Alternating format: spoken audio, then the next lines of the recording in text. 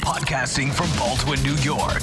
Welcome to the Baldwin Bruins Sports Podcast, bringing you everything Baldwin Athletics, including news, game breakdowns, analysis, interviews, and much, much more. Prepare for the laughs, hot takes, hard questions, and everything in between. Now, here are your hosts, ready to dive into everything Bruins sports, Yao Bonsu and Tyler Brown. Ladies and gentlemen, welcome back to the Baldwin Bruins Sports Podcast. As mentioned in the previous episode, Tyler is unable to join us due to the current circumstances, but I'm still here. My name is Yao Bonsu, and I will be holding down the fort for the next few episodes. If you didn't tune in last week, for the next few episodes, we'll be breaking down the top 10 moments in Baldwin Bruins athletic history. We take a look at the last 100 years plus of what has been a phenomenal program, from county championships to state championships, legendary coaches, legendary players, personal accolades, team accolades, breaking records. We break it down all the way. As last week we covered the honorable mentions, this week we cover moments number 10 through number 6. And in addition to that, we have two of Baldwin's greatest athletes here for an interview, through Zoom, of course. Have to maintain social distancing. But without further ado, here are the top 10 moments in Baldwin Bruins athletics history. Kicking off our list at number 10, we flash you guys back to 1977. In 1977, Junior Paul Myers won his first of two Nassau County titles. He rolled through the competition in the New York State Championships, held at Onondaga War Memorial Arena in Syracuse, New York. Paul defeated Rick Cruikshank of Morris Eaton High School 7-0. In a state semifinal match, Paul did not allow his opponent to grab a single point. And in the championship match, Paul defeated Chris Leichowitz of Olean High School by a score of 3-2 to win the 145-pound state championship title. Paul is the first individual New York State champion in Baldwin Bruins history. And for all the wrestlers out there, he set the precedent for future Baldwin wrestling greats. That includes Chris Weidman and Kevin Shippos. And if you look at the program today, it is partially because of him that you see the Coach Murphys, the Khalil Cuffs, the Jelani Dows, and other dominant wrestlers here at Baldwin. As far as Chris Weidman and Kevin Shippos go, even they went on to win state and national championships for Baldwin High School. And a little fun fact about Paul Myers, the next year, Myers continued his championship run. He would capture his second straight Nassau County championship, and after making it to the state tournament yet again, he would make it all the way to the state championships again. However, he would finish as a runner-up. As far as wrestling goes, he set the precedent for Baldwin wrestling as we see it today. From wrestling to boys basketball. Last week I asked you guys, when you think about Lady Bruins basketball, who do you think of? I mentioned Kaya Harrison, Jenna Anacarico, Coach Catapano as just a few of the names that defined what Lady Bruins basketball has meant over the past decade. But now, for this moment, I ask you guys to think about who you think of when you think about boys basketball. Do you think about Jaden McKenzie dishing the ball to all of his teammates on the floor? Do you think about Isaiah Walker dunking on somebody? Or do you think about how Coach Burton literally does not go a game without a towel around his neck? Nevertheless, I'm telling you guys now, it did not start with them. It started way before Coach Burton, even before his playing days. So at number 9, we have boys basketball defeating Uniondale in the 1982 Nassau County Championship.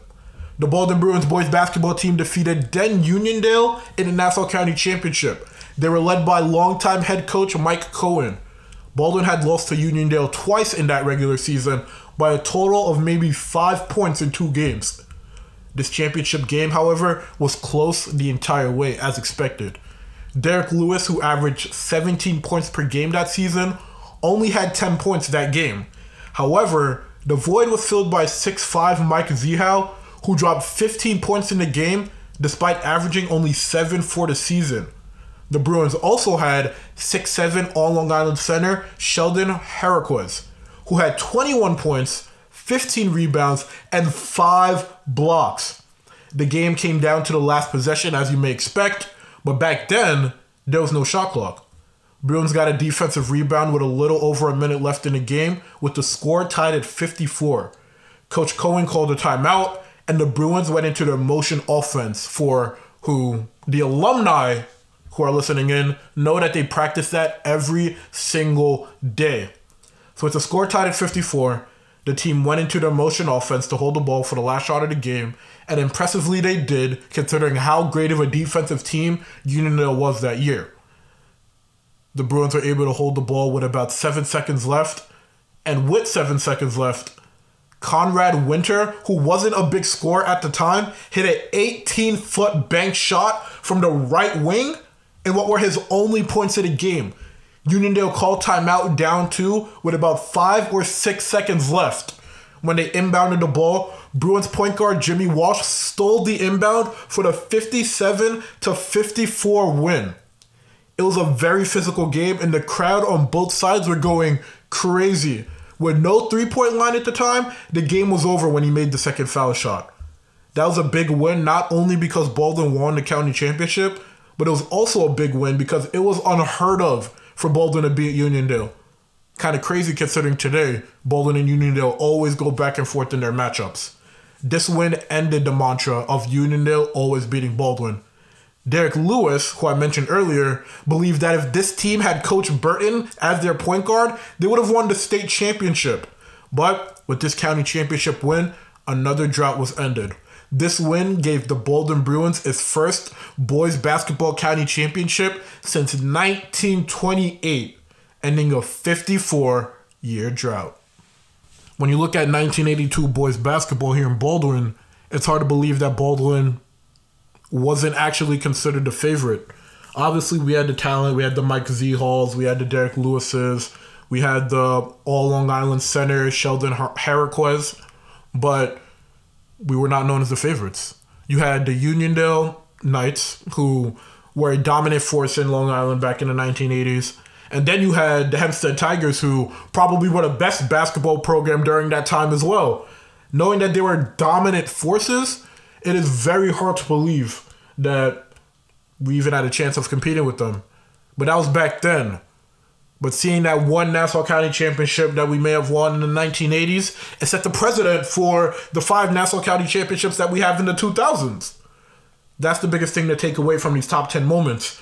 We have a bunch of championships here in Baldwin. You guys see it in the showcases in the comments, but it's hard to pick out which of those moments deserve to be on this list.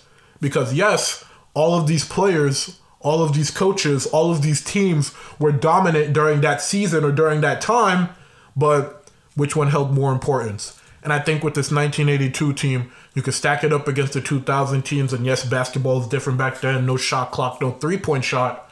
That's fine. But seeing the bar that they set for all the players and teams that you see in terms of basketball, the Jared Rodens, the Shane Gatlins, in 2020, the Isaiah Walkers, the Jaden McKenzies, and even Coach Burton, who was both a player back then and a coach now. It started somewhere. And I think 1982 was one of those jumping off points that said, all right, Baldwin is a program to be reckoned with. And for those who are listening who were alive back then, if you didn't believe it back then, you best sure believe it now with our boys and girls basketball teams both being the defending Nassau County champions. And by my estimate, if things were normal, the defending Long Island champions as well. But that is another conversation for another day. For now, we move on to our number 8 moment on the list, which takes us to boys track and field. As you guys may know, Coach Carroll is an amazing coach on the football field. And I'm not talking about the head coach of the football team, Carroll, who is also an amazing coach, but rather D. Carroll, as you guys like to call him. He is not only an amazing coach on the football field, but also on the track as well. And in 2008, he pushed his boys to the limits. In 2008, the boys track and field team won the Nassau County Championship. This served as the first of 3 spring track and field championships for the program. Nicholas Goosecott advanced to the state championships, where he placed first in the 100-meter dash with a time of 10.94. On top of that, Brandon Camilli placed 8th in the 400-meter state championship with a time of 56.64. The team placed 18th in the state. When you look at track and field, it is probably one of the more popular sports, not only in New York State, but across the country.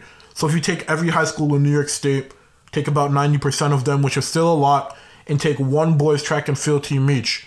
That is a large talent pool to be dealing with. And the fact that Baldwin came top 20 in the state that season, that speaks levels as to the amount of work and the amount of emphasis that was put on winning a championship that season. And they did it.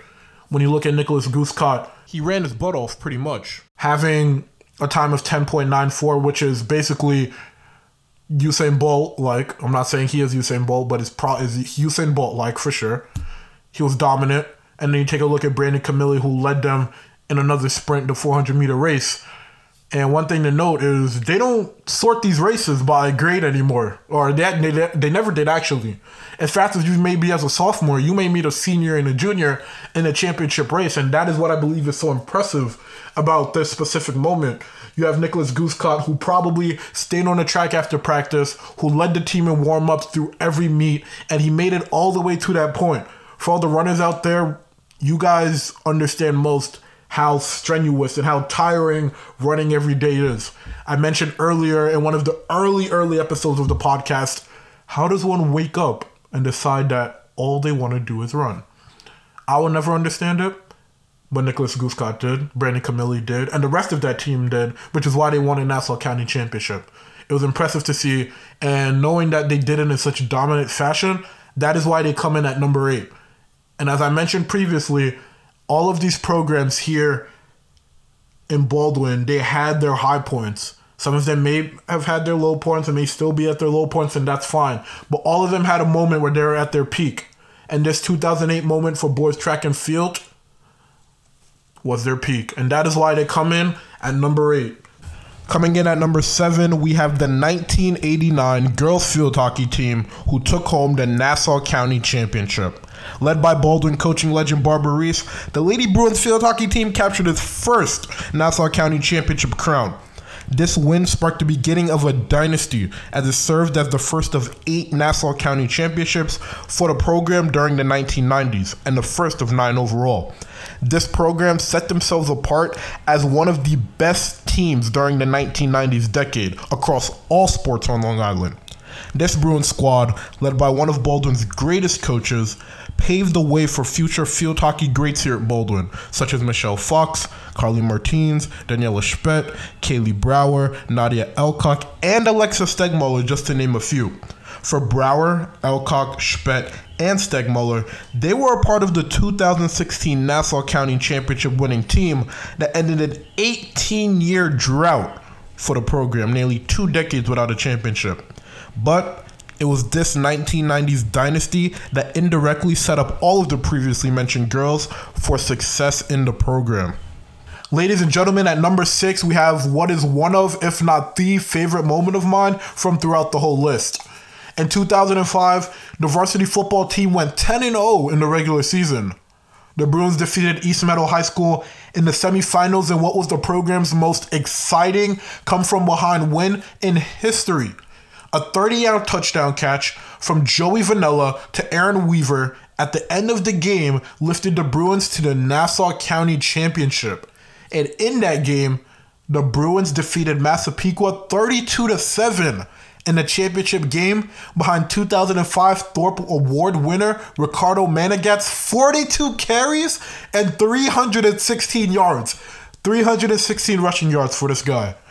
Aaron Weaver won the Dragon Award that season for the best receiver in Nassau. And quarterback Joey Vanella finished as a finalist for the best QB in Nassau. And on top of that, Webster Brown was a finalist for the Maritone Award for best lineman. This team was stacked with talent, and I'm not even done with the names. This championship was Baldwin High School's first championship of the modern era and first championship in 5 decades. Before this championship window, Baldwin had a long string of losses. 1984, lost in the conference finals to Hempstead. In 1999, they would lose to Farmingdale in the Nassau County Championship. In 2002, they would lose to Farmingdale again in the Nassau County Championship. This 2005 team was the first team since the 1953 team, back then known as the Baldwin Golden Wave, to go undefeated in the regular season. The Golden Wave was led by legendary coach George A. Craig, who, if that name sounds familiar, is who the Baldwin home field is named after. Craig led the Golden Wave to a 9-0 season and a Rutgers Cup victory given to the best team in Nassau County. Craig remains Baldwin football's wins leader with 130 wins over 25 years, but there is no doubt in my mind that Coach Carroll is coming for that record. 2005 team running back Ricardo Manigat broke the school record that season with 21 touchdowns in 10 games. But if you're wondering about the talent that surrounded this team, let's break down the personnel. Head coach Steve Carroll, Conference 1 Coach of the Year, Bruce Grenke Memorial Nassau County Coach of the Year. Running back Ricardo Manigat, Tom Thorpe Award winner given to the best player in Nassau County, Nassau County Championship Offensive MVP, All-County, All-Long Island, Baldwin record 21 single-season touchdowns, and academic All-Conference. Wide receiver and defensive back Aaron Weaver, Dragon Award given to the best receiver in Nassau County, Long Island Championship Offensive MVP, All-County, All-Long Island, and MSG Tri-State Player of the Week. Offensive lineman Webster Brown, All-County. Quarterback Joe Vanella, All-County, Academic All-Conference. Defensive back Brendan Murphy, Long Island Championship Defensive MVP. Defensive back Dakota Lupo, Nassau County Championship Defensive MVP. Tight end and linebacker Jamel Saunders, All-Conference. Linebacker Teddy Murray, All-Conference, Tri-State Player of the Week. Tight end and linebacker Chris O'Donnell, Academic All-Conference. You want to talk about talented? You want to talk about dominance? You want to talk about trailblazers? You want to talk about champions? This 2005 team is one of, if not the, most dominant team in Baldwin Bruins history. But that is up for debate with a team we might have in the top 3. But what I'm trying to get at here, as you guys just heard, this team was pure excellence. And to know more about it, we have Ricky Manigat and Aaron Weaver joining us for an interview before we get into the next episode. Ladies and gentlemen, without further ado, through a Zoom call, yes, we did not break social distancing, through a Zoom call, I'm joined by Ricky Manigat and Aaron Weaver, 2 members of this dominant 2005 varsity football team. Ladies and gentlemen, for our first interview in over a month, I'm joined by Ricardo Manigat and Aaron Weaver, 2 members of the 2005 championship-winning varsity football team who came in at number 6 on our list of the top 10 moments in Baldwin Bruins athletics history. How are you guys doing today? Good, man. Doing well. Thank you guys for joining us. Obviously, in the current circumstances, it's very hard, but blessings that you guys were able to join us and that you're safe and healthy. So, first off, how does it feel to be a part of one of the greatest moments in Baldwin Bruins athletics history? Feels good. I mean, I want to know who's number 1. I'm a little bit biased. But no, it feels great. I mean, I'll let Ricky chime in, but it's I think the brotherhood that we built from being a Bruin and really this is just going to the school. It's really had a great effect on my life even after. Now we're almost 14 years after. I mean, time flies. It feels like yesterday, right? We were up at camp and actually, getting ready for that season. But, I think everything just came together. So to be recognized in the history of Bruins is, again, it's a real honor. Yeah, I mean, I totally agree. It was like when I heard you guys were doing this, I was like, "What? We're gonna be on the list? This is crazy."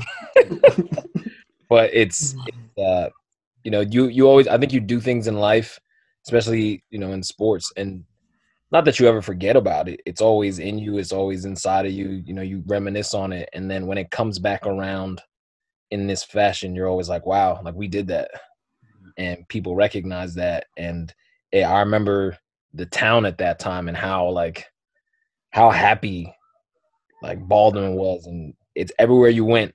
It was just this spirit of just joy because of what we were doing at the time. And so it's just, it's an honor to be on the list whatsoever. Yeah. Coming into that 2004-2005 season, how much belief did the team have that you guys could compete for a county championship? That's a good. You want to start off with that? I don't know if we knew, to be honest.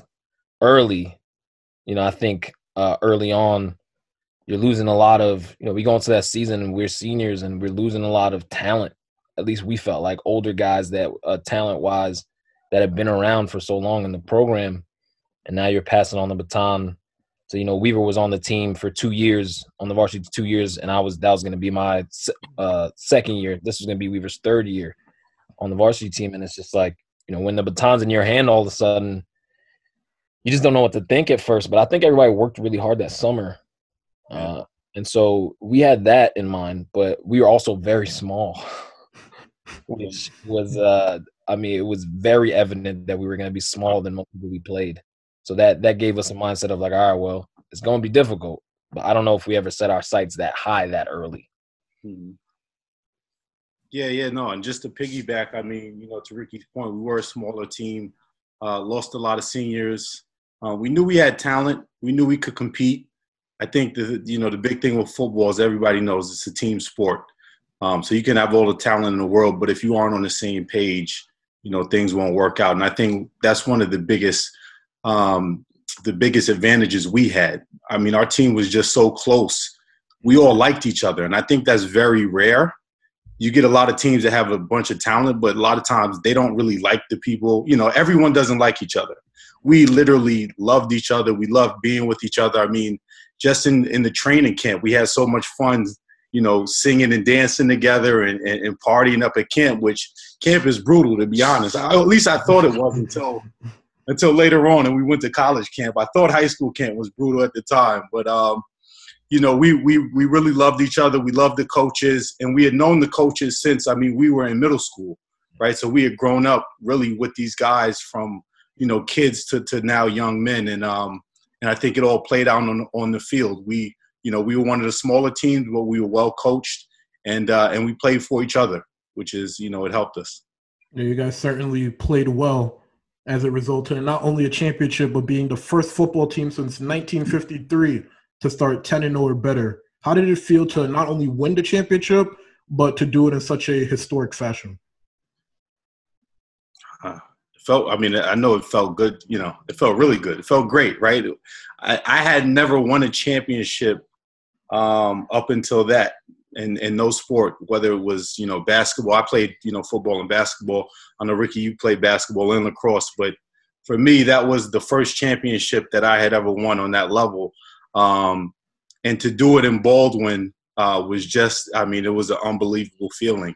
And I didn't even know that fact that we were the first team to go 10-0. Because there had been some very good teams. And honestly, as a kid growing up in Baldwin, we had a lot of talent. So I felt like when we came up, the burden was really on our back. We had seen so many great players come before us, whether it was Sean Treasure or the great Will Barrow, who, in my opinion, is the best athlete to ever, come through Baldwin, at least that I've seen.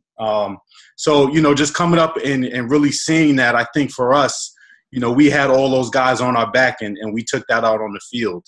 So when we actually won and were able to bring it home for Baldwin, it was a good feeling.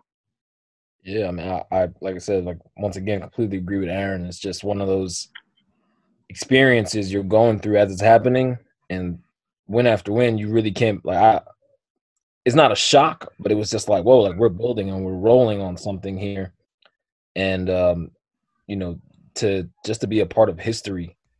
It's like I remember when we got to the end of the season when we won. Even in my mind, I was like, wait, what? Did we really just do this? And because I remember the game before the county championship where I just took the beating of my life that day. Yeah, I was going to get into that later on. So getting to the championship and winning, in the fashion that we did, it really did just take so much off your shoulders.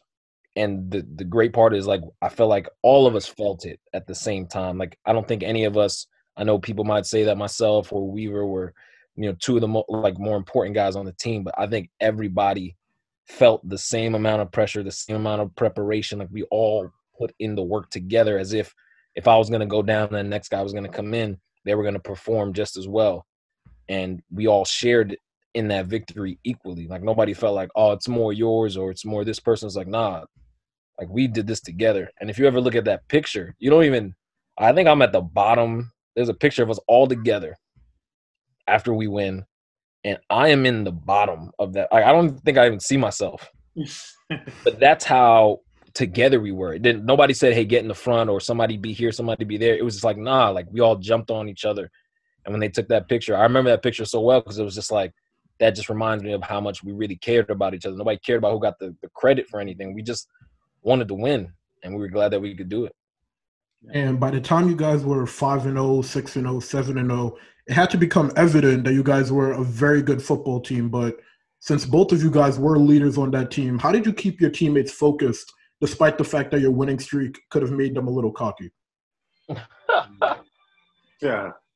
I mean, honestly, I don't think we had to keep each other focused. I think we were already focused. And again, it started in, what I would say, training camp.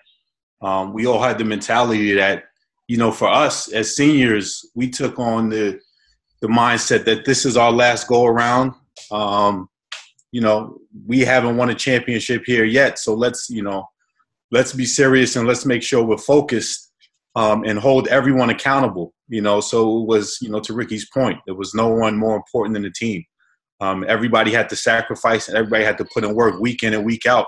I mean, I can remember guys, and, I laugh at this now. I tease my friend Brandon Warner, who, he didn't get much playing time, but literally if you came to practice and when we would run field goal, I mean, they would really push the first team. Him and I think it was Tyreek, or I forgot his name. Oh, yeah. Man. Yeah, I know you're talking about. But, man, they would come off the edge. But that, the scout team pushed us hard. They pushed the first team, and then we got them better as well. So it was a joint effort, from the whole squad. Yeah, and I think, once we rattled off a couple, I think the coaches even themselves, like, realized that they had something in us. Because we weren't your conventional team. I don't think we were great at practice sometimes. Like, we had some bad practices. Like, things would happen to us sometimes, and we would be like, man, like, how? Like, to me, I'm like, how are we winning? Sometimes we have really bad days. Sometimes we have really good ones. But I think the coaches understood our personalities and who they were dealing with. And I think that's what you get in great coaches sometimes, is they can realize the team that they have, and they don't try to shape and mold you into something that you're not. And that always played to our advantage every time we got on the field, because you had a lot of gamers. Like, we had a lot of guys that once the lights were shining, there was no telling us that we couldn't do it, regardless of how the week might have went. And I think once we got to about, like you said, like 5-6 wins, we started realizing, like, if we come in prepared and we show up with our A game every time we get out here, there's really, we really have a chance to win every single game. And I know we had certain games like highlighted, because I can remember, at least for me personally, I remember the year before taking beatings by certain teams and being like, okay, we're at a point where we're, 4 games in, 5 games in, we've been winning. And now it's like, okay, I remember what happened last year with this team. Let's right that wrong. And the best part about it was 5-6 games in was your teammates trusting you to be you, and so it's like nobody asked me to be anybody that I wasn't. They let me, at that time I was really into, church and faith and all that stuff. So they let me pray before the games. Like, no one made anybody feel like, oh man, like, we got something going, just calm down. It's like, nah, it's like everyone was being who they were, and it was helping so much. It's safe to say the key word with you guys was team, and leaning on your teammates and making sure that you were performing at the level that they expected you guys and knew that you guys could perform at. And speaking of that, on the offensive side of the ball, you guys had you two, along with Webster Brown as an offensive lineman, Joey Vanella at quarterback, Jamel Saunders at tight end, and Chris O'Donnell at tight end. how did having all of these offensive weapons make your individual jobs easier? I would say for me, and literally, I can't go anywhere without those guys. So, without, like, I had Jamel, and we also had someone you meant, Tariq. Tariq had transferred into the school, and those two guys were in front of me most of the time when I was running the ball, and also Dakota Lupo. And then you got that whole offensive line, Jimmy Gartland. You got all these guys up there who I can't, I'm not getting past the line of scrimmage without them. And they made my life so easy. I was probably the smallest guy out there. Whatever was written in the programs was a lie. I was not 6 foot 170. I'm about 5'9", 150 at the time. And so I remember my mother, she used to always she'd come to the games and I could hear her voice every time I got hit. But it was I never got punished that way, like throughout the season, just because, Webb was open up huge. Webb would say things to me like, hey man, just follow me. And I'd be like, all right, cool. Like, you don't have to, like, things you just don't have to worry about. Or Joey, because I remember, it's true, and Aaron will back this up. I had a hard time catching tosses. I don't know what it was. The tosses were tricky. I don't know what it was, but Joey would take me aside, like, a lot, and be like, so how can I do it better for you, that you can catch them? Like, you need a little softer, you need a little spin on it. And I would be like, dude, just do whatever feels comfortable. He's like, no, I want to make sure you catch them, because once the ball's in your hand, I know you're going to do what you got to do, but we got to get it there. And that was probably like the thing that also made me feel so comfortable just as a teammate. It's like, man, it's like people really going out of their way to make sure that, you're as comfortable as possible so you can do your job. And besides the halfback toss plays, what was the biggest challenge that both of you guys as individuals and as a team had to face over the course of the season? It's hard to pick out things knowing that you guys went undefeated, but what were some of the challenges that were in your way? I'll say I feel like that season, funny enough, I feel like it rained every home game. Like, I feel like the weather was always against us every week. And, you go to Baldwin, so, you know how the fields are. They're not potholes and all. Grass in, in some of these top stadiums. So, that for us, I guess it was an advantage because we were kind of used to it. So we got past the complaining. I mean, this seems like forever, but when we used to get the 3/4 spikes for your cleats, I don't even know if they do spikes anymore. Most of these kids are wearing like molded cleats now. Like, it's a total different game. But I would say that was the biggest issue. I think we were confident going into every game. And, to Ricky's point earlier, it started early in the season. When we got on that roll, I think they had us, like 7th that season? So no one really expected. Even though we started to win, they still were saying, okay, well, this is the week, right? We're playing Uniondale. They have Corliss. They have, he's going to Penn State, and they have this guy. And it felt like they just kept overlooking us. So, quiet as kept. We just kept our head down, kept punching, and, I think we caught everybody off guard. Yeah, I'd agree. I mean, I think weather-wise, he's right. I mean, it was one of those things where I remember we played a game. I can't remember where we were. They made us change our spikes before we came out because they said, oh, you guys can't wear those. So we went in. Everybody had to change them. Obviously, they changed the starter spikes first so that we could get out there. And it was really, I think for all of us, it was really trying to, one, keep an edge all season long, which they were giving us, like Weaver said, like nobody really had us winning anything. So that's an edge. And then just staying as mentally focused and sharp as we could, because like football it's long, it's grueling. It's not like a basketball season. Your body's tired. You're tired of pushing on each other and all that. And then you have to still have the energy for a Saturday or a Friday.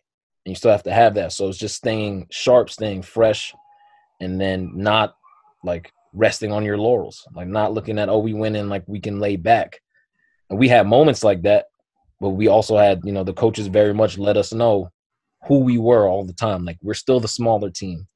We're still, the underdogs every time we're out there. So I think that helped a lot. And a lot of the Like we were said before, a lot of the guys that were backups and things like that were on us all the time. Like I think there were weeks where in practice where they would tell me I wasn't going to start because, one of the other kids was having a better they were just messing with me, but one of the other running backs are having a better week than me. And I'll be like, are you kidding me? And it's things that just gave us an edge from time to time. So when we went out there, we would play our hardest. So even when it was hard to nitpick what you guys had to work on throughout these large wins, you guys still found a way in practice to, be on each other and make sure you guys were staying focused and staying at the top of your game. Now, moving over to your position and how you guys played, Aaron, you were originally a quarterback but shifted gears to be a wide receiver. How did you manage to adjust to a whole new style of play? It wasn't that hard. I think there's as a quarterback, you have the ball in your hand a lot. So naturally quarterbacks have good hands. But for me, it was, what was best for the team. How could I, make the biggest impact on the team? And, after my junior year, midway through the season, me and Coach Carroll had a conversation about, what was the best route for the team and how it could be most impactful. And felt like, that move to receiver would allow me to really help the team. And, this is coming, this is after seeing a guy like Will Barrow, right, throwing to a guy like Will Barrow and seeing the impact that he had from that position and was able to be so versatile. I gladly accepted that role. And it allowed an athlete like Joey Vanella, who may be one of the most underrated athletes to ever come out of Baldwin, really get a chance to come into his own and really shine and really have a great impact on the team. So it was a pretty easy transition in that respect. So I didn't complain at all. And it's pretty clear, due to the success that you guys had, that you definitely did wonders at the wide receiver position. But now looking at the journey that you guys had to the championship, Ricky, you brought it up before, but in the semifinal game against East Meadow, you had 6 carries for 33 yards, which was one of the down points despite your stellar season. But for both of you, how did the team adjust to the lack of the running game in that game? I think we stayed confident. I think that was the one thing that kept me going that game. Getting beat up, but at the same time, no one got really frustrated. And we were talking about knowing Joey, we had not, I think that year yet put on a passing display, really. And knowing that what we were capable of, it's because seeing it in practice, because Joey could sling it.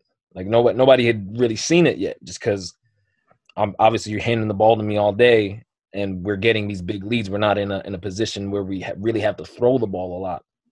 But Joey can sling it, and then knowing, seeing what Aaron could do day in, day out at practice, and him, he never complained about not getting the ball or anything like that. It was just a matter of time. And then when it happened, just knowing and looking at those guys saying, oh, they're going to be ready. And then coach saying, all right, we're going to dial it back. We're going to have to throw the ball. And I was actually put on the sideline for a good amount of that time. And I was as upset as I was just because I was having a bad game, was also as confident I was because I was like, I don't believe there was in high school, a single person that could stay next to Aaron. Because it's because I thought to myself, we have some of the best athletes on this team. And I was like, I think I'm a great, I played cornerback for defense. And I was like, I think I'm a pretty fast guy. And I was like, but I can't stay next to him. I don't think anybody else can. And so knowing Joey was also extremely accurate, and he had his whole all him and all his receivers had a shorthand already. And going to that game, I said, all right, if we're down and it looks bad, I'm confident that if we abandon the running game at any point, there's no it doesn't make us any less of a team. It actually it probably will make us a lot better, just because people haven't seen it. And I think that was kind of caught East Meadow by surprise, because they were so geared on the running game that day that once we kind of opened it up and we ran the spread, they didn't really know what to do with it, because it was just literally moving up the field, because we were down and we didn't have that much time, but moving up the field, bang, bang, bang, bang, bang, just because Joey was always prepared. Weaver was always ready. There's not a moment too big for those guys. And I was extremely grateful in that moment for sure. Yeah. And just to piggyback on that, I think that goes to the past question of, you know, Ricky really helped. I think we all helped each other in some respect because when Ricky would run and we would get these leads again, we didn't have to throw the ball. And if you know our offense back then, it was a pretty simple offense. I love Coach Carroll, but he didn't expand more than we needed to, which actually helped us because again in the championship, what they did, unfortunately, they knew about Ricky at this point, right? He's been running all over Nassau, and they loaded the box, so it wasn't his fault that he just wasn't having a good game. They were stacking the box and basically daring us to throw the ball, which we, to his point, we had been prepared to do, and even the last few games in that season, they were really trying to stop Ricky. That was the game plan for most of the teams, right? I don't know how many yards. He must have had over 2,000 yards, so they were like, if we could stop Ricky, then we got a good chance. But we had a great receiving core. And again, Joey, who, was very mobile. Unfortunately, he had an injury at the end of the season, which if he didn't, they would have really been in trouble. We don't even talk about that, but Joey was super fast, his great agility. But again, we were ready for them to stack the box. And when they did, we took advantage. That same game, the East Meadow game, you had a game-winning touchdown catch. Walk me through that play. Oh, it was I forgot how many seconds was left. It's funny because, I think at this point, I think the team, the players were confident that we were still going to win the game. But when you looked at some of the eyes on the sideline, I'm not going to mention any names. Some of the coaches were like, I don't know, right? So the last couple of plays, funny enough, we were calling our own plays. Joey Vanilla was coming to the huddle. We basically shut out the coaches and everybody, and we said, we're going to win this ourselves. Joey came in. He called trips left verticals, and it just happened. I don't know what they were doing with their safeties, but, trips left, we basically send 3 receivers to the left side. I run up the middle. One guy in the slot splits the safety, goes underneath to pull him, and then we have one guy on the outside to hold the cornerback.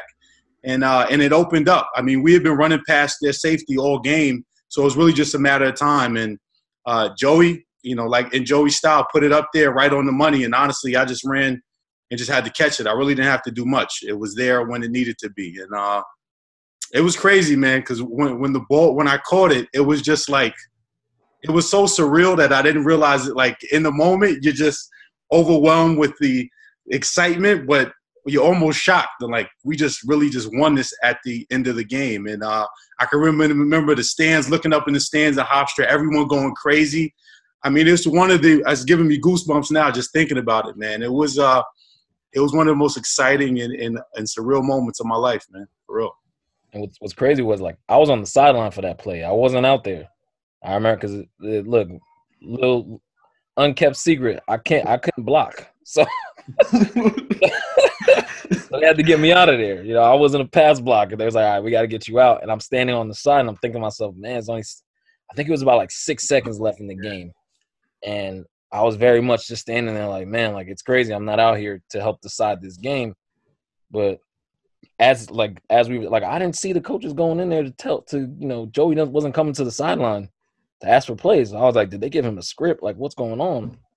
And he's just tossing that thing, and then I see this play, and like maybe Weaver might see it. He might have a different he has a different vantage point, different perspective. He's out there, but literally, like, Joey threw it perfectly because the guy jumped, barely missed the ball with his fingertips to get it, and Weaver has the concentration to just like as if the guy didn't jump at the ball at all, and he catches it, and like just like everyone erupted, and I don't think I erupted. I think I just stood there and took a deep breath, and I was like, thank God.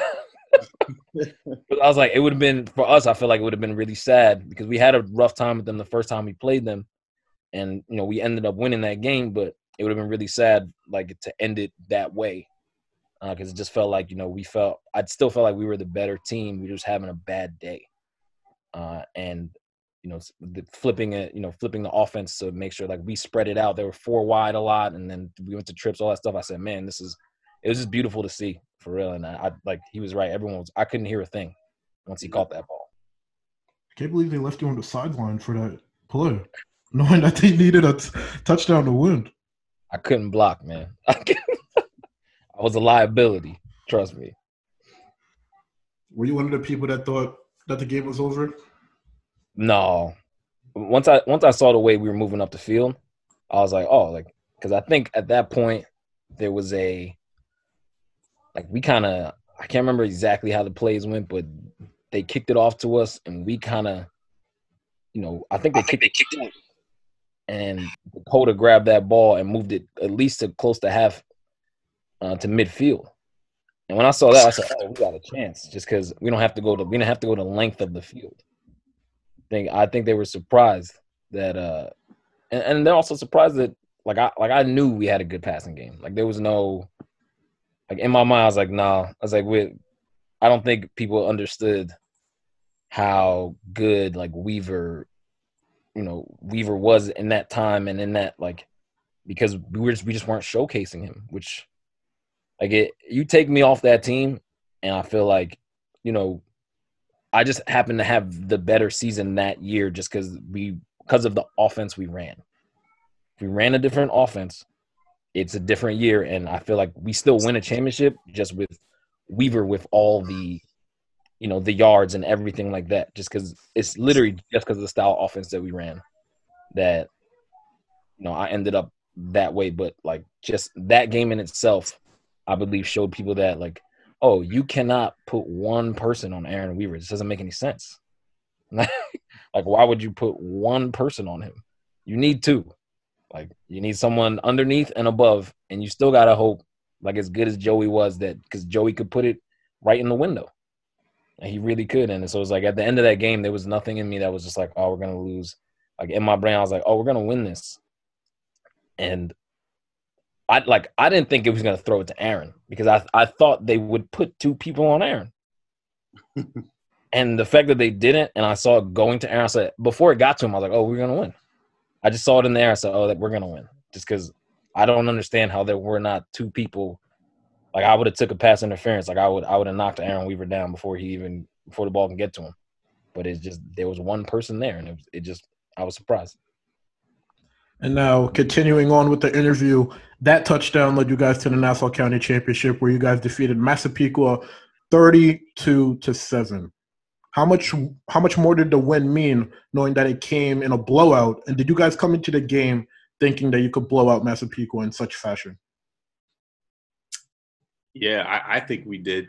I mean, no disrespect to those guys over in Massapequa. They were great, but we played them early in the season. They were one of our first games, and I just felt like we were the better team. To be quite honest, East Meadow, who was our toughest opponent during the season and obviously in the playoffs, once we got past them, I knew we could beat either team, whether it was Uniondale or Massapequa.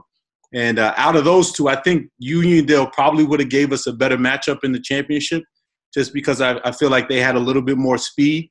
And that was the time they still had AstroTurf at Hofstra. So if you were fast and you got out, you could really get going. But once we got past East Meadow, and then I think it was later, I don't remember how late it was because Uniondale and Massapequa played after us. Once I got the word that we were playing Massapequa, I mean, I was like, all right, as long as we go in there and do what we've been doing, we're going to handle these guys pretty easily. And obviously Ricky went off and had a great game and just ran all over him. So, I wasn't worried. I don't think the team was either. Yeah, I think we all together kind of had a feeling that after that game that it was like, oh, no, this is it's in a weird way, it's destiny. Because it's as if we we stole something. But it just felt like, okay, here we are now. And like Weaver said, we played them early in the year. That was our first game, first official game. And we were still putting all the pieces together at that time of how we're going to look. And I think we only made 14-7 or something like that. Exactly. Uh-huh. It was closer than – it seemed close.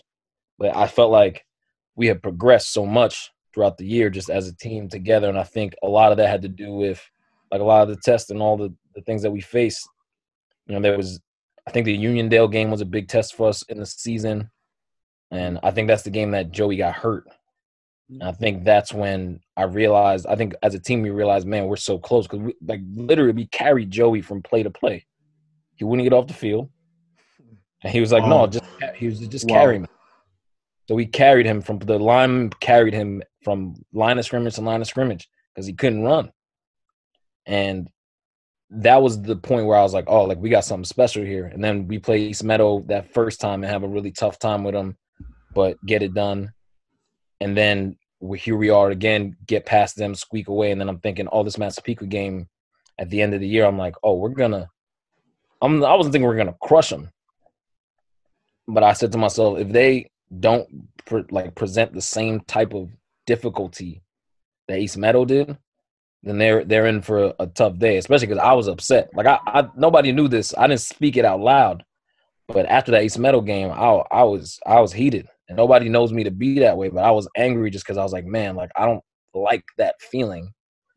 You know, even though everyone's doing their best and everything like that, and I didn't feel like I wasn't trying my hardest, but I don't like that feeling of just being stopped. And so I definitely made it a priority to get out there and really run as hard as I possibly could. And I think it just paid off. It definitely did. From 6 yards for 33 carries in one game to 42 carries and 316 rushing yards in the next. What was going through your head knowing that you were probably going to receive the ball on every play? I didn't know it right away. So it was like, as the game kept going, Joey was the one really telling me like, hey, are you okay? I didn't notice what was happening. I was just focused on like, all right, let's get the next one in. Let's get the next one in. And, you know, halfway through the game, you know, they're telling me like, hey man, like, you know, we're going to keep feeding you like throughout this game. Like if you're tired or something, let us know. But it's weird. Like I felt this, I don't know how to explain it. Like I never felt tired that day. Like not a bit. Like Joey was looking at me. Joey's like, man, you're sweating a lot. I never felt it. Never felt anything. Just felt like I probably felt the best I've ever felt in my entire life that day. And you know, I was just happy to play that way because, you know, like, you know, growing up, like I moved to Baldwin late. So it was like I wasn't around for Bombers and all stuff. Like I didn't know these guys didn't really meet me football-wise till we were like in middle school. And a lot of these guys played together growing up. And so it was always important to me to fit in and to like, you know, do my part because, you know, I heard all the stories before we all started playing together of how great Aaron was and how great Webster was and all these things. And it's just like, and then also missing out on, because I think I almost quit. No, I quit. I quit, and then they came to my house to come get me my sophomore year. And I had missed out on the chance to play varsity my sophomore year with these guys. And I always held that in my heart too, because I was just like, man, like, you know, I missed out on this time and I didn't really want to, but my sophomore year was also probably the most fun I ever had playing football because there was really nothing on the line and we were just having a good time on junior varsity and having a great time and then getting to varsity and being able to play with everybody. I think I needed that 1 year to kind of really enjoy football at like its highest, as fun as it's ever going to be, because then when you get to varsity, it's still fun, but now we really playing for something here. And so that day, that moment meant so much to me because I felt like it wasn't really about me. It was really about giving everybody else their due because they all year kind of had to deal with me getting the ball all day. And I felt like that day I repaid them. I was like, all right, like, thank you everybody for like trusting me so much all year.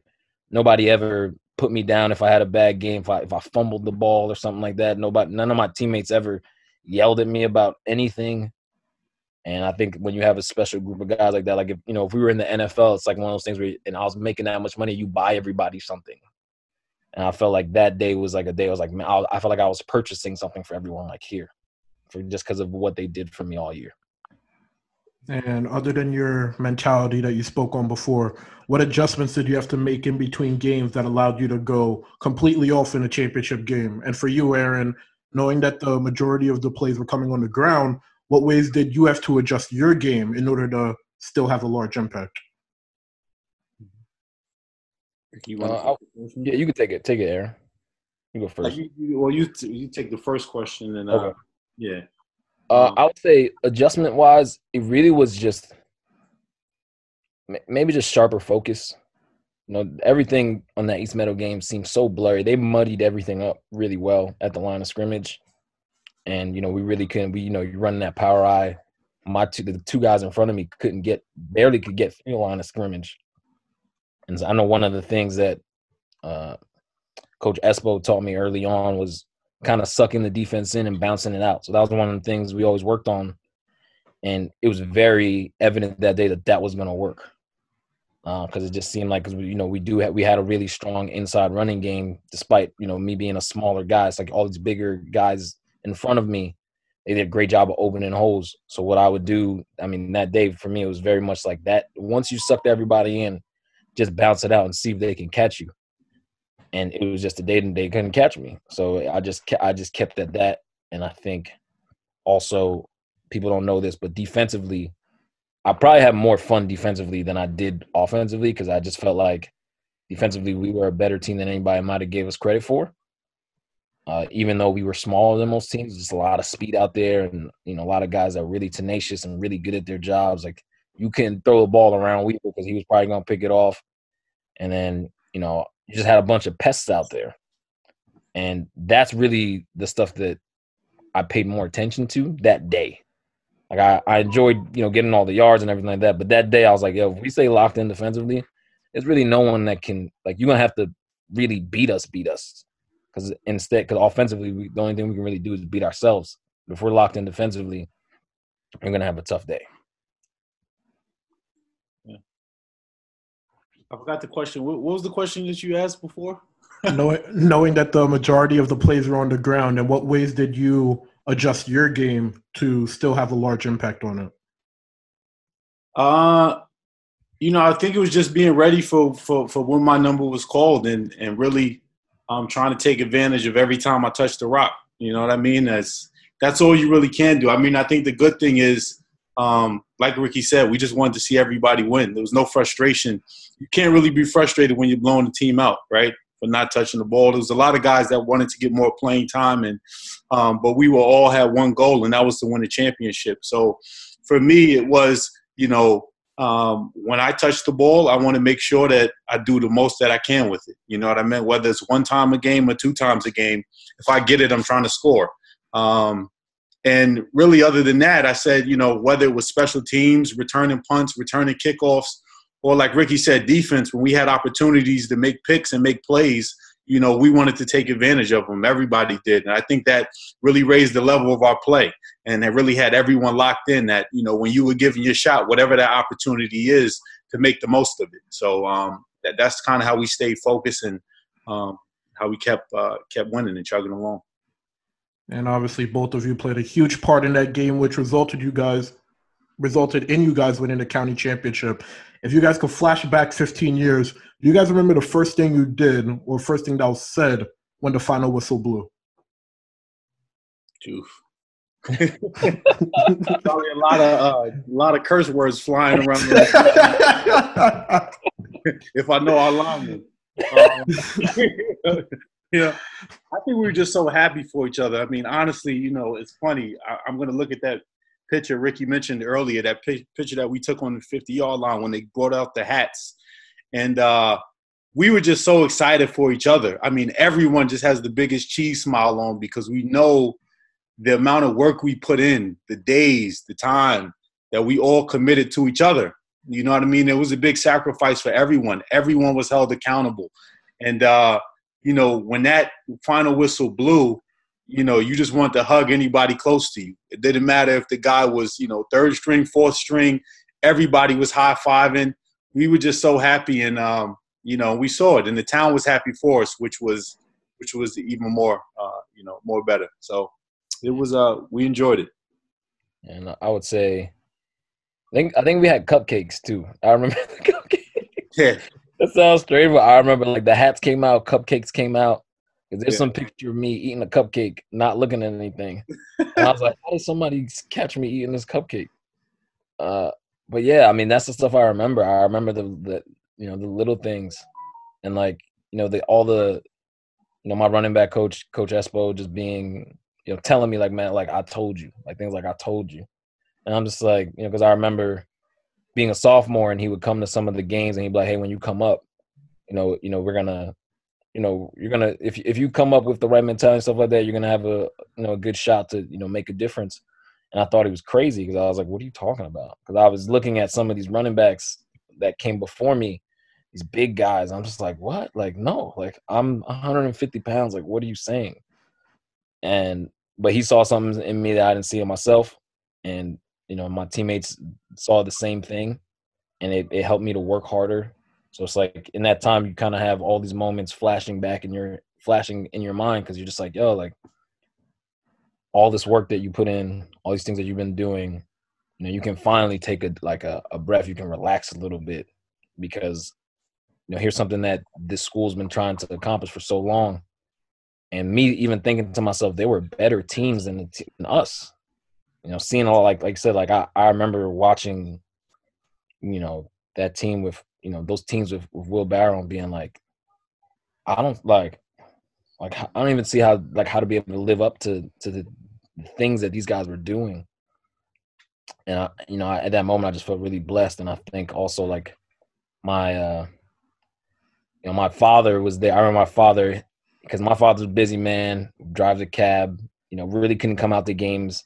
But then when he heard that, we were going to play in Hofstra and stuff like that, he was like, what's going on over there? I didn't know.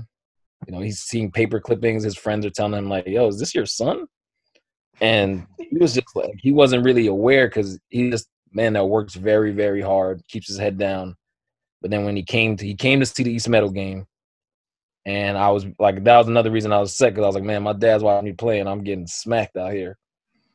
And then he came to the Massapequa game, and I had that great game, and that's like one of the first people I wanted to see. And he was like, man, I'm just really proud of you and the way you work. You don't really complain about nothing and things of that nature. And so that meant a lot to me too, because as a kid, you always want your dad's approval, and for me, that was a big thing. And so those are the things that I remember that day. And when you guys are on the bus with the plaque, with your individual plaques, how much screaming is happening? How much cursing? How much celebration is happening on the bus? Because I know bus rides, especially after you win a championship, I know it's just different. It hits differently. I feel like we had a lot of comedians on our team, so it was a lot of jokes too. Yeah. I mean, Ricky could probably attest to this the best, but our O-line was so tight, and they were the same defensive linemen, but they were so tight with each other. I mean, Mr. Kelly, he probably knows this well. I had Brown, Gartland. I mean, these guys were comedians. So it was never a dull moment with any of those guys. And when you put them together, Josh, Noel, it was Teddy Riley. I mean, it was a crew. We had a funny crew. So I know it was just a lot of excitement, again, and a lot of jokes, just laughing at things that happened either on the field or during the game, on that bus ride. Because we also had like our own shorthand. Like there were things that people didn't know about that we did, like bird calls and stuff of that nature, that nobody knew what was going on, but we just were messing around a lot. And so all those things came out on that bus ride, of just like, we did it our own way. No one forced us to be this real super serious thing about everything we had to do. It's like we joked around a lot. Yes, we did, but we also got the job done. And so that, I think, for a lot of us, that let us know that, hey man, like no one can make you be anything other than you are. And if you trust in that, then whatever lies ahead of you, it's like, no, it can be accomplished. And we also all enabled each other to be that way. Like we needed Webster and guys like Brandon Warner, like to let some of the air out of everything. You need that when you're going on a run like that we went on. Like you need jokes, and you need guys that know how to have fun and don't take things too seriously, because I very much was a guy that took things very seriously. Having those guys around helped so much. So on that bus ride, it's like you get to let loose with them for real. And we're all just laughing and joking, and we're dancing around. And it's like, a lot of those guys can't dance, but they was dancing. We just had a good time, man. We really did just have a good time, and it was nice to also see the coaches really happy. Yeah, That's something that Carroll's been he was trying to get one for so long. mm-hmm. Be those guys that he's gonna have to remember this team, Yeah. and that just feels great because we weren't that perfect cookie cutter team that everyone wanted or everyone was trying to have, but we were the perfect team to get the job done. And I think he always remembers us and will always remember, the antics, the dancing, the thing, like all the things that we just made up along the way to keep ourselves entertained, but also to keep an edge and to get the job done. So it was, yeah, man, that bus ride it was one of the best for sure. Following that game, your last game of the season came against William Floyd, in which you guys lost. Obviously, if Joey Vanilla was fully healthy, the game could have been a lot different. But describe for me the emotions that were running through your heads, knowing that it was the end of a very legendary season. I think I remember that week of practice. I don't think I practiced at all that week, to be honest with you. Retired, injured? Well, they were worried about me because of the amount of carries. Load management. Board, so they let me at least 2 or 3 days. I don't think I did anything, but really light stuff. But I wanted to because I knew it was our last week. We weren't going to be doing anything else. And you're just, it was tough because it's just man, it's all these memories we're making. It's coming to an end, and it was. I think we were just on a very high. When I think about the approach to that game and going into that game, and it was just like I said, it was just one of those weeks where everyone's kind of looking at each other. There's no real rah all week. We knew we had to play another game, but we all very much were still enjoying what we accomplished. But I think we prepared well. Don't get me wrong. We prepared really well for that game. And I just think we should have probably flipped the game plan a little sooner. We tried to run the ball pretty often, and then they kind of it was like playing East Meadow all over again. And I think we just took a little too long to get to the passing game because once we got to the passing game, the game was closer than people might think it was. But if we would have went to the passing game a lot sooner in that game, I think we definitely would have had a better chance to win it because we lose by 2 touchdowns, I think. And it felt like it was more than that at times, but once we went into the passing game, got into a flow of things, I think that it definitely the game went way better. But I just remember just looking at everybody and being man, we took it to the very end, the very brink, and we pushed each other as hard as we could push each other. And if this is how things end, there's really nothing wrong with that. It wasn't a overwhelming feeling of sadness or anything like that. It's just a lot of joy because of the memories we made. Yeah, I would just echo the same thing. I mean, we left it all on the field. That week of practice, I think we even practiced at Baldwin Park. It was a really light practice, and we were practicing under the lights just to get ready for Stony Brook. And to Ricky's point, we were still on the high from winning the championship. But we went into that game, ready to win and ready to perform, and we gave it our best shot. They had some studs on their side. A couple guys I ended up playing with in college, Brock Jakowski, Joe Sedaris. They had the Blair Bynes, who was, a big Rutgers commit, which was, he was a load, big linebacker and a big fullback. So they have some really talented guys on their side, and they have a great program over there at Floyd. But we gave it our best shot, and I think really I can remember that halftime going into the locker room, and that's I think when it really set into me that wow, this is the last 2 quarters that I'm going to ever play with these guys that I love. You know what I mean?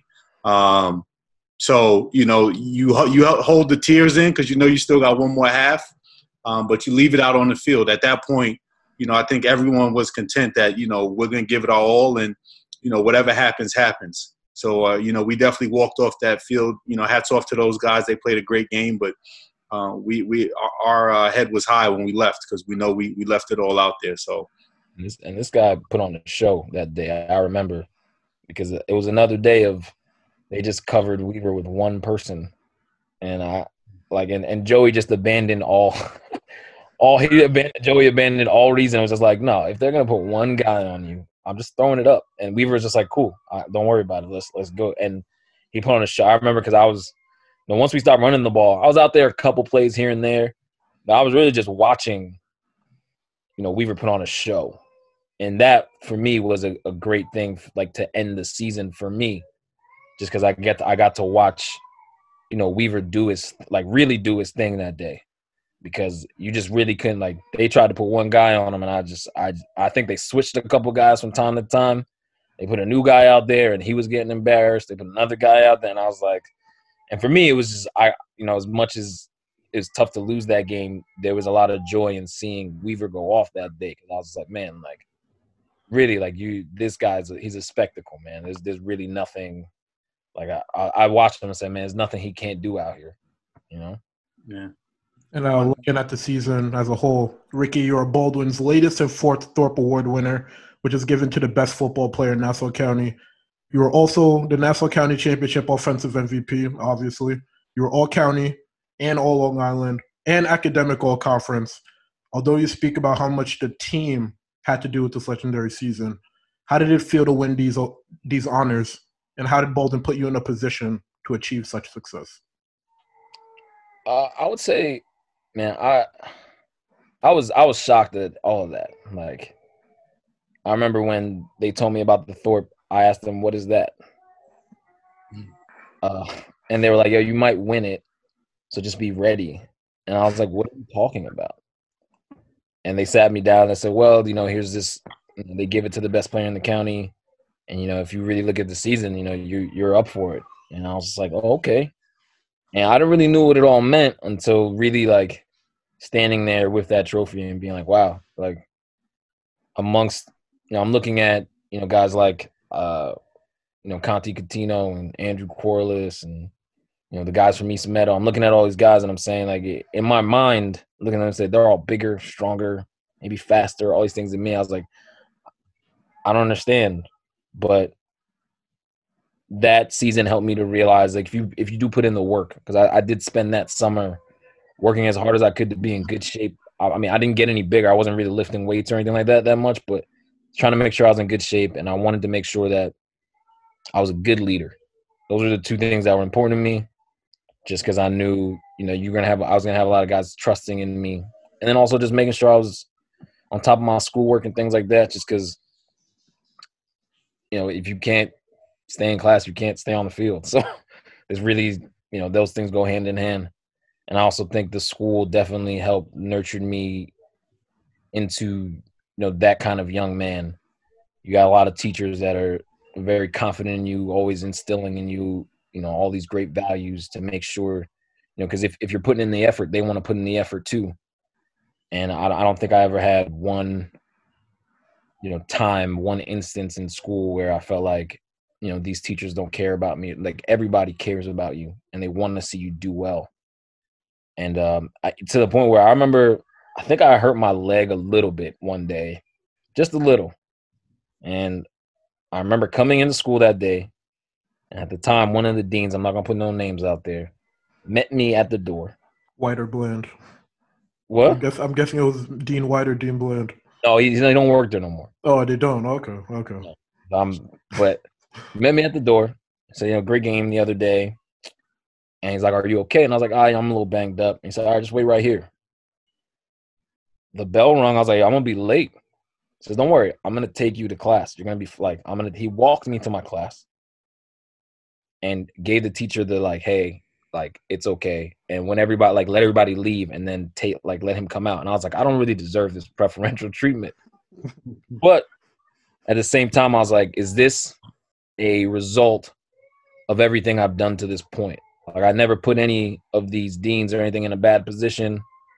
I never put, like, I've always tried my best to make sure that my schoolwork was good, that I was a good, like, model citizen, everything like that. And I was like, it actually pays off at some point, because I didn't feel like I deserved it or needed that. But I was very happy to have it, that it was an option. And I think Baldwin very much helped me realize, man, if you really just stay the course, and you be the best person you can be, and respect everyone and respect yourself when the time comes for you to, if you need anything, a little favor, a little something where it's like, man, it's like I just need a break, like it'll come your way.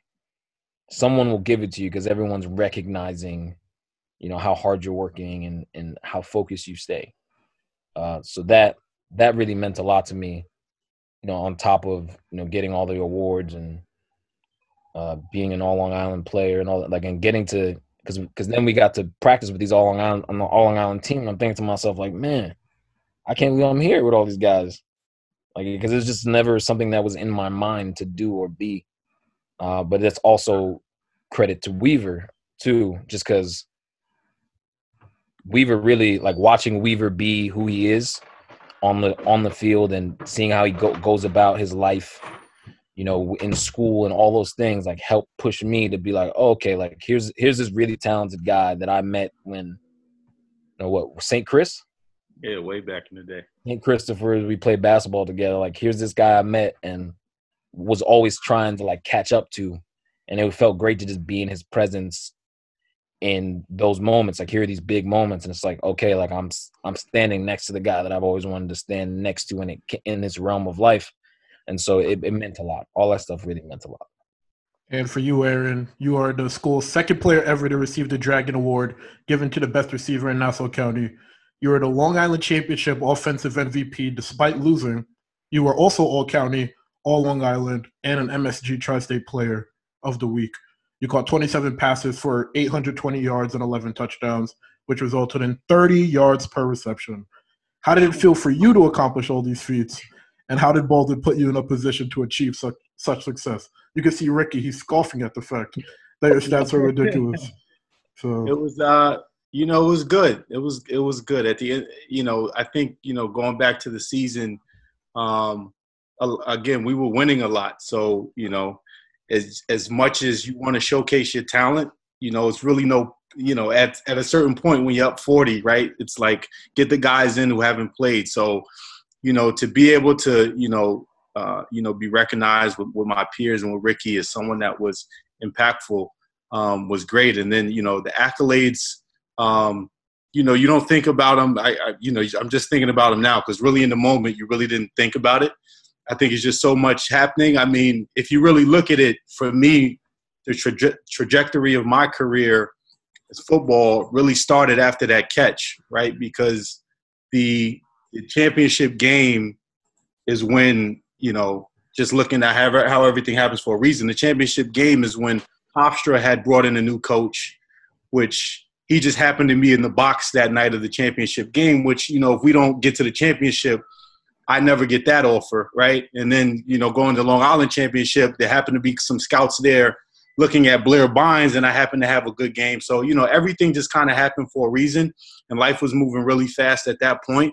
But again, like Ricky said, just to have somebody else there next to you that came and was with you there the whole season, to be on that Long Island team, and, my boys right here is two of us, and we could represent and put on for the Bruins. It really felt good.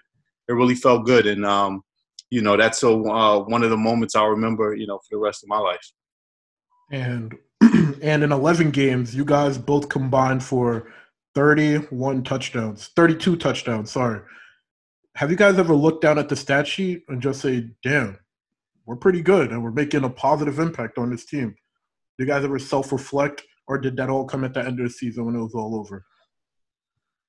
I think that definitely came at the end for me. It came at the end. Like, yeah, I like it. It wasn't one of those things that I don't think any of us paid attention to, like, the stats. So, like, what, like, who was scoring what was happening. Like, it came at the end, and it's just like, when you think about it, it really is astounding. Like, it's not one of those, like, to know that, the two of us really had that big of an impact, because it felt very spread out to me, like, as it was happening. But then when you look at it, but there's so many people doing so many things to put the two of us in the right positions all the time to to have that impact. And then all we have to do is kind of let our talent take over. You know, it's like I remember a play, it might have been against, I don't know if it was Hempstead or Uniondale, where they punt the ball and Weaver gets it, and I see him go across the field 3 or 4 times, make everybody miss, score a touchdown. And I'm just like, it's really just because our coaches put us in these positions to say, okay, you know, Weaver catches punts and, you know, he's going to make this thing happen, and just letting his talent take over. And I think there was a play in Uniondale where they kicked the punt and it was short, and I picked it up and just ran it in. And it's really just our coaches leaving us on the field for like, I don't need to be on a punt team, but they put me on there and put like Weaver on there and things like that because they knew like at certain times our talent was going to do things that, you know, that we ourselves couldn't even imagine. And I think we're very lucky and very blessed to, you know, just if you look at the stat sheet and see the things that we did, you know, it's just something to be proud about and to be grateful for. So from the early 2000s to now in 2020, how much of an impact has Coach Carroll had on the athletes you guys were on the field and the people that you are now off the field? Well, I would say all the coaches had an impact. I mean, you know, Carroll was the head coach. I believe they all had an impact in just how they went about the day-to-day. I mean, I would say, you know, probably I don't want to single them out to say that the other coaches didn't have a huge impact, but Coach Dernan, who was, you know, the wide receiver coach for me, as well as my middle school coach and my middle school gym teacher, right? So this is a guy I've known for 6 years, right, and really has watched me blossom into a young man and a young athlete. And it was really, you know, his approach to every day was a no-nonsense type of guy, right? No jokes, come in, handle your business. You know, there's a time for play and there's a time to work. And, you know, that was very clear.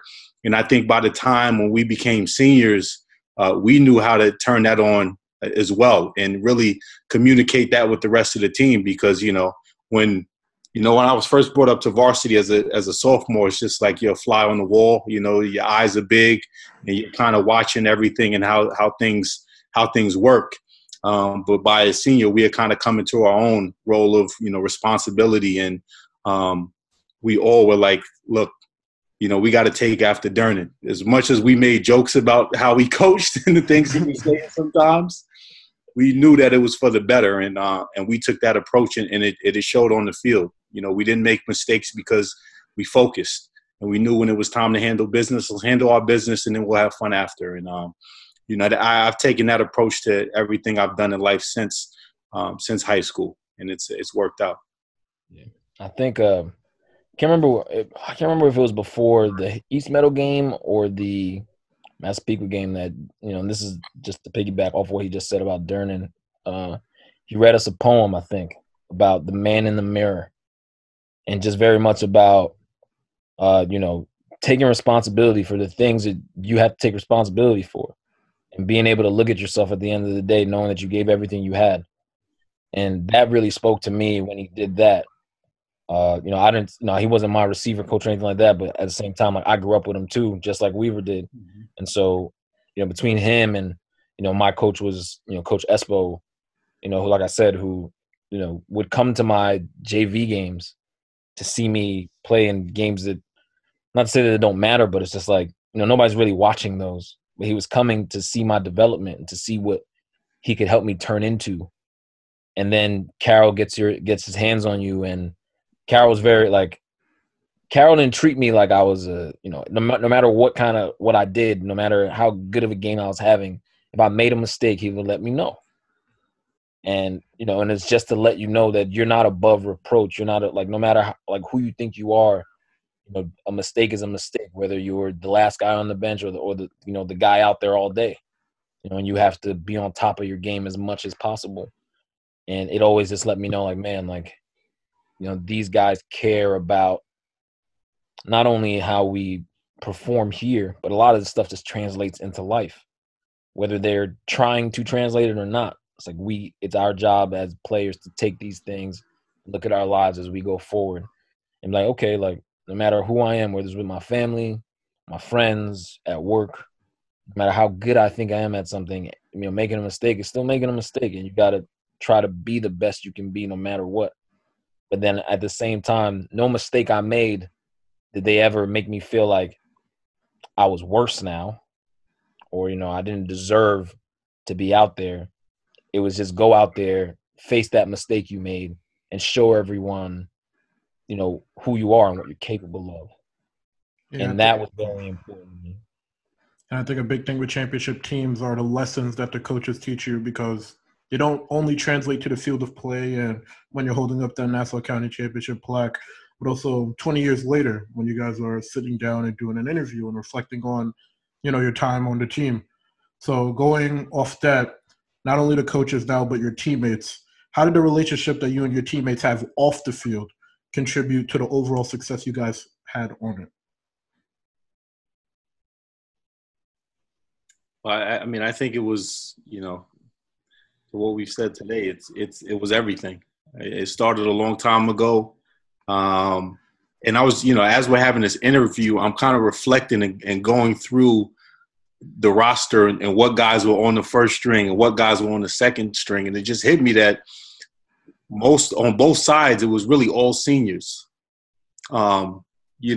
which we grew up with literally everybody on that team. So the offense and the defense were all seniors, from your line to the linebackers to the DBs, from your O-line, the receivers, quarterback, the running backs.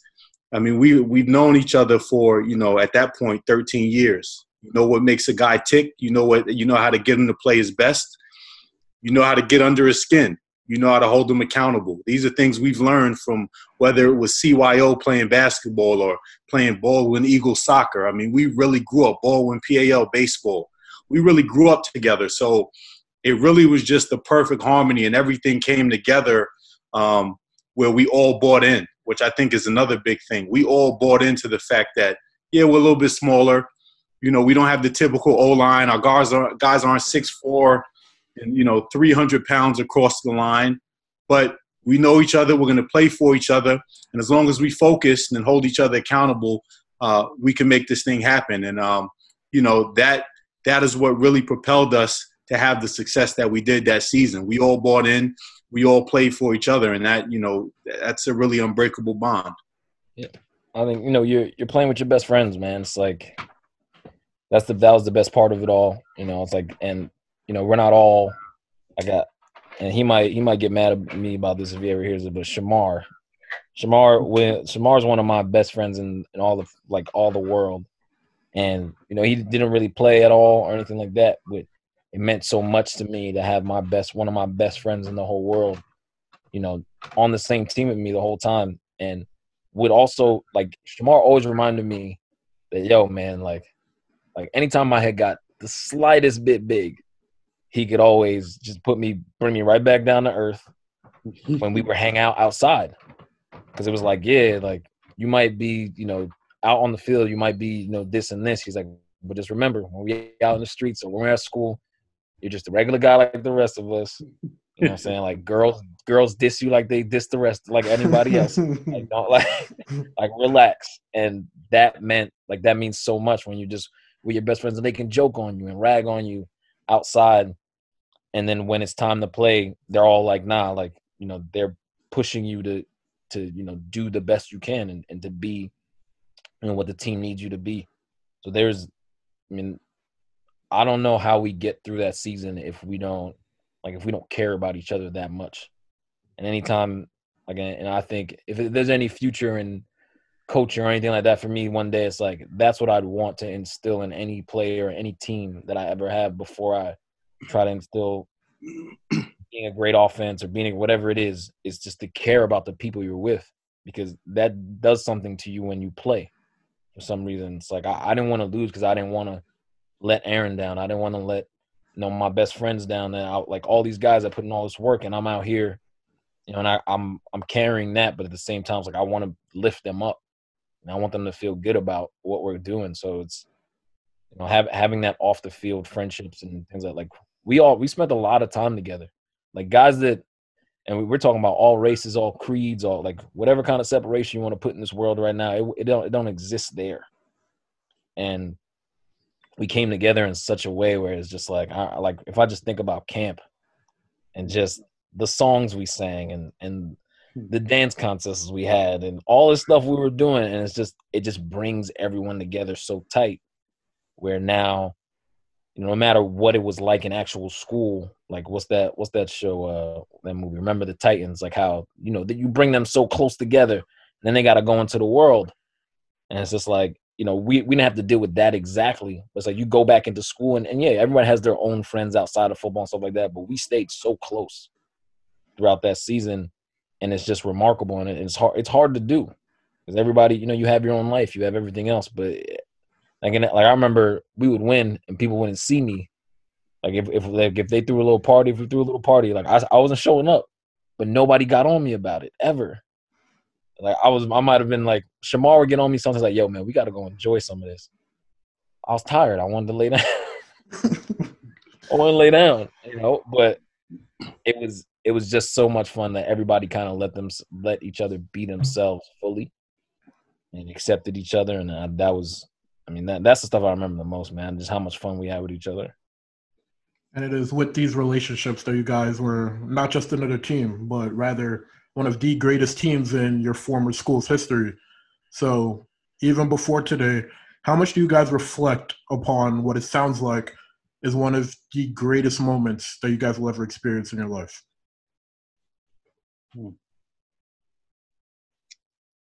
I mean, for me at least, it's, I think you reflect on it in these moments. And it's, I just want to thank you guys, you yourself, Mr. Kelly, for really doing this. Because I think, the older you get, and you're still a youngster going to Syracuse. Yeah. I'm a fellow Orangeman now, so, I know. Yeah, you got to have some fun up there. But, I think life moves so fast, right? Now we're much older. You start getting married, start having kids, a beautiful baby girl. It's hard to, sit down and kind of smell the roses and remember, some things in your past because life kind of just hits you day to day and you try to keep up. But, right now sitting back and reflecting, it's a good feeling.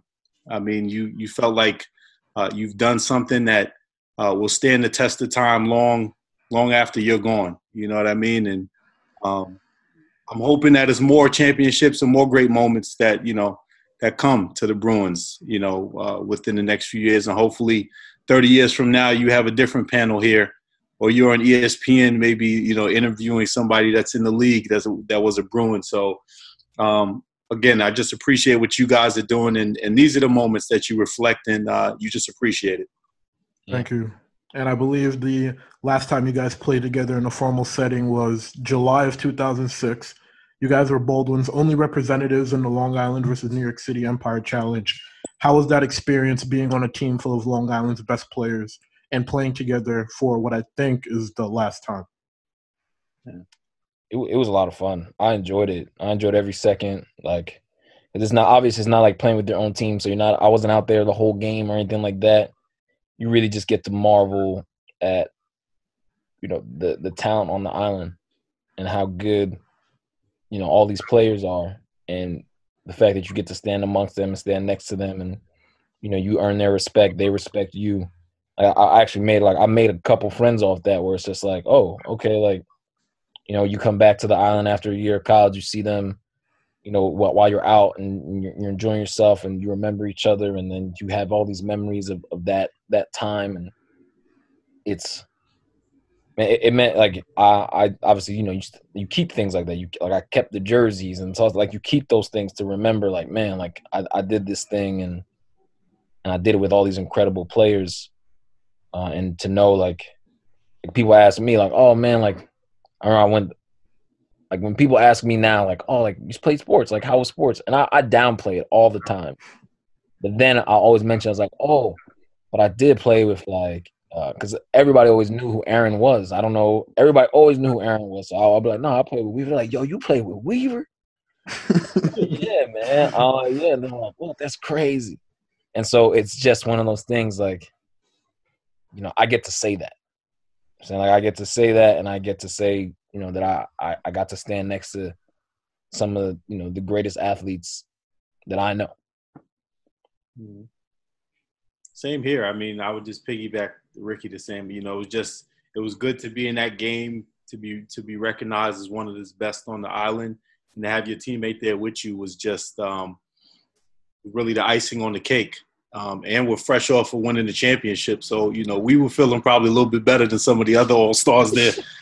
But you know, it was a good feeling. It was a good feeling. And again, it was a light weekend. It was really just you kind of got to know some of the other players. You got to measure yourself up a little bit against some of the talent that may have been in different conferences and see where you stood. But I think at that point, you know, people were just excited because mostly everybody had, you know, they had plans of going to college, whether they were playing sports or not. And I think everybody's eyes was a little wide on the next chapter in their life and really just getting started. So sharing stories about what they plan to do and where you're going, it was really cool to get everybody's perspective on what would be their next step in life. So that's what I enjoyed most. And with every championship comes championship rings. But for you guys specifically, your championship rings were paid for by Baldwin alumni and former 49ers linebacker Brandon Moore. Explain to me how it felt to accept your championship rings from a then starting NFL linebacker and Baldwin linebacker who was in your shoes. There you go, Weaver. All right. I mean, I enjoyed it. You know, funny story. You know, his and God rest his soul, Brandon Moore's father. His house is literally around the corner from me. So as a kid, I mean, I would see Rob Moore, who, funny enough, happened to be my coach at Syracuse, right? Come talk about things coming full circle. But, you know, they lived right around the corner from me. So as a youngster, I went to Brandon's game in the Oklahoma versus, I forgot, there was a Sooners Bowl. It was the Independence Bowl in like 2000 when he played, when he was in college. And my father happened to win some contest that we got tickets. And I'm down there. I don't even know who Brandon Moore is, but, you know, I come back and his father's telling the story. I'm like, oh, well, I just saw him play. You know, I'm a little kid. I don't know what I'm doing. But to have that come full circle and for him to recognize it, it was really exciting. I mean, I think the noise had been building up because, you know, Coach Carroll kept a small book of, you know, past players that he was interacting with, and word started to spread when we started to get on a winning streak. Hey, this Bruin in San Francisco, he's hearing that you guys are winning, you know, keep it up. So, you know, we had just started to hear that, you know, more people, more Bruin and Baldwin alumni all across the nation were kind of in tune to what was going on. So for him to come back and do that, I think it was huge for all of us. And really just, again, it was just icing on top of the cake for something that we'll all remember for the rest of our life. Yeah. And lastly, how has life after football been? After that legendary season, I know for you, Aaron, you went to Hofstra, and after the program shut down, you went to Syracuse, where you're in Orange now. And then for you, Rick, you're getting into acting. You have a little girl. So how has life pretty much come full circle for you guys after football? I mean, I'm very, you know, I cherish those moments in for football, and you know, they all mean a lot to me, and it's just really the lessons I learned that I can use now to, like I said, when I'm acting, and you know, you got to go in all these audition rooms, and you got to prepare all these things. It's just being as prepared as possible, and you know, and trying to, you know, teach my daughter. You know, she just turned 3 in March, so she's not, you know, she's a little girl, but it's just trying to show her the right way, the right path. And you know, life after football, I think it's great, man. It's like, I feel like as long as you can accept those times and cherish them, like, and you know, really have no regrets, like regardless of. So like people might say sometimes like, oh, but you guys lost that last game. It's like, I have not a single regret. Put everything out there, worked as hard as I possibly could. And very much, like I said, like that man in the mirror mentality was like, when I look back at myself, I look at myself in the mirror and I said, there's nothing more I could have done. And, you know, that helps me move forward. Like, you know, some people just live in it over and over and over again. And It's all they think about. But for me, very much, I really don't think about it until someone brings it up. You know, or like my parents, like all my stuff is like at my parents' house still.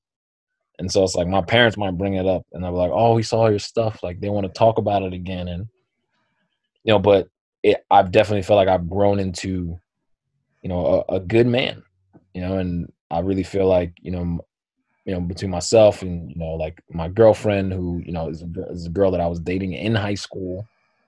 So it's just like all this stuff is just like, man, it's like, it's all come full circle and it's all come to a point where it's like now, you know, if there's any future in, like I said, like sometimes I think about coaching. It's like, but it's like I have a great background for that. Or, you know, I've definitely. What's funny enough is I've definitely like been in like pseudo commercials where I have to play football, and they're surprised. They're like, "Oh, you actually know what you're doing," and I'm always like, "Yeah, I played this thing a little bit back in the day."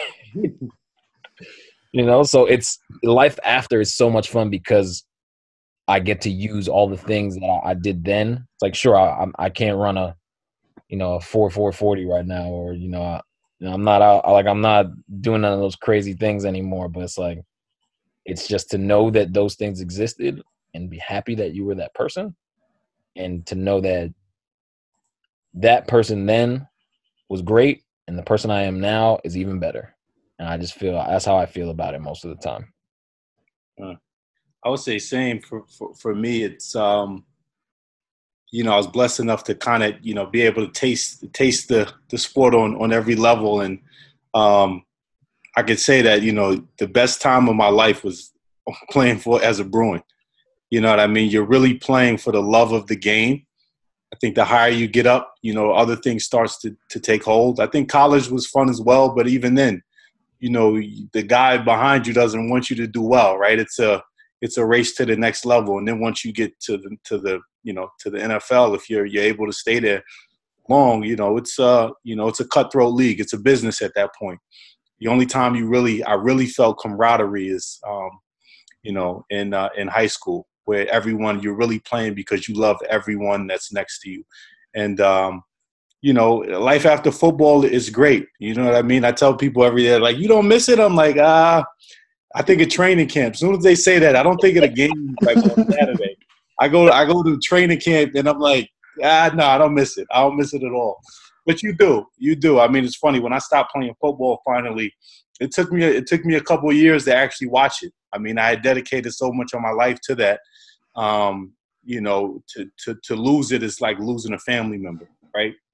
It's losing an extension of you, of who you were.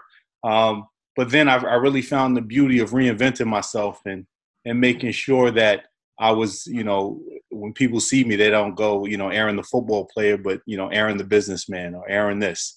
So, you know, to be able to reinvent myself is even more of a joy right now. And again, like Ricky says, you really don't reminisce on this until someone brings it up. It was a part of your life.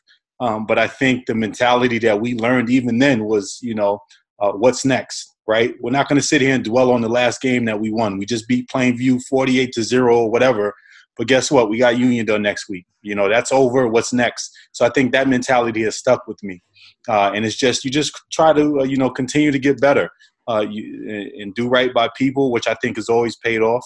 And just being a good person at the end of the day.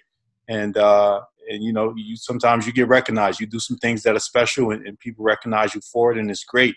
But, you know, you keep on moving forward. So at this point in my life, you know, I'm happy where I'm at, but continuing to grind.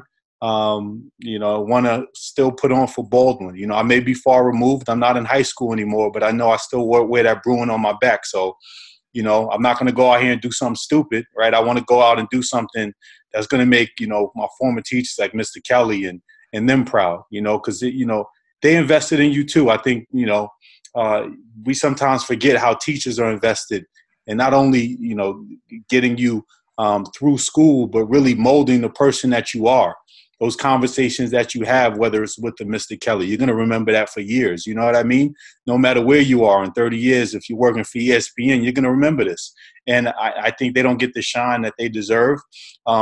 but you should always take that to the next part of your life. Always know that it's not just you out there when you're doing something. It's everybody that's ever cared about anything, cared about you in any way, and has tried to help you along the way. You got to put on for them. You know what I mean? So that's what I try to do right now. I'm just trying to do my best to put on for the Bruins. All right, guys. Thank you for joining me on this interview. I appreciate you guys taking time out of your day. There's no doubt that you two are not only one of the greatest football players in Bruins history, but straight-up athletes, and I think anybody could attest to that. So thank you for your time.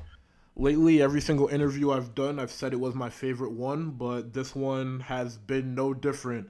It's crazy to see how Ricky and Aaron, going back to that season, they don't remember what they learned in pre-calculus on December 11th, but they do remember that football season. And it's pretty crazy how they remember pretty much every detail.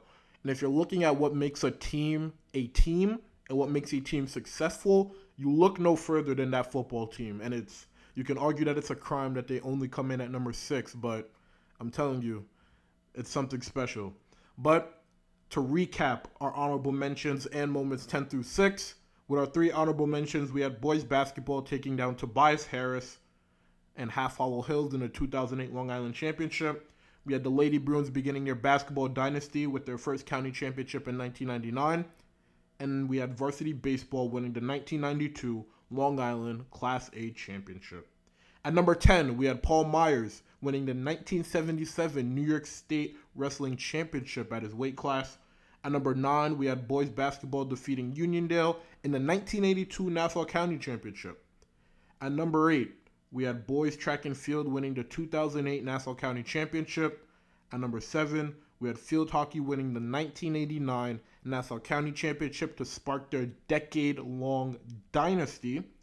And then to cap it all off for this episode, we had the number 6 moment, which was varsity football starting 10-0 with a Nassau County Championship victory in 2005.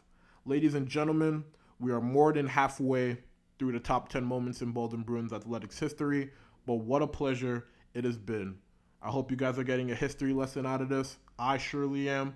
And I'm hoping you guys are using this podcast to get some type of entertainment, considering there are no live sports at the moment, besides the UFC, of course. But we're all missing sports, and we at the Baldwin Bruins Sports Podcast are hoping we could do all we can to make sure you guys are getting some form of entertainment. Next week, we wrap up the countdown. We have moments number 5 through number 1, as well as a very, very special interview from 5 girls that you guys will all remember.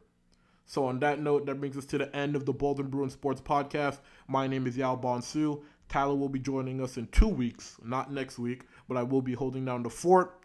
Be sure to follow us on Instagram at Bruins Podcast, and we'll see you guys next week.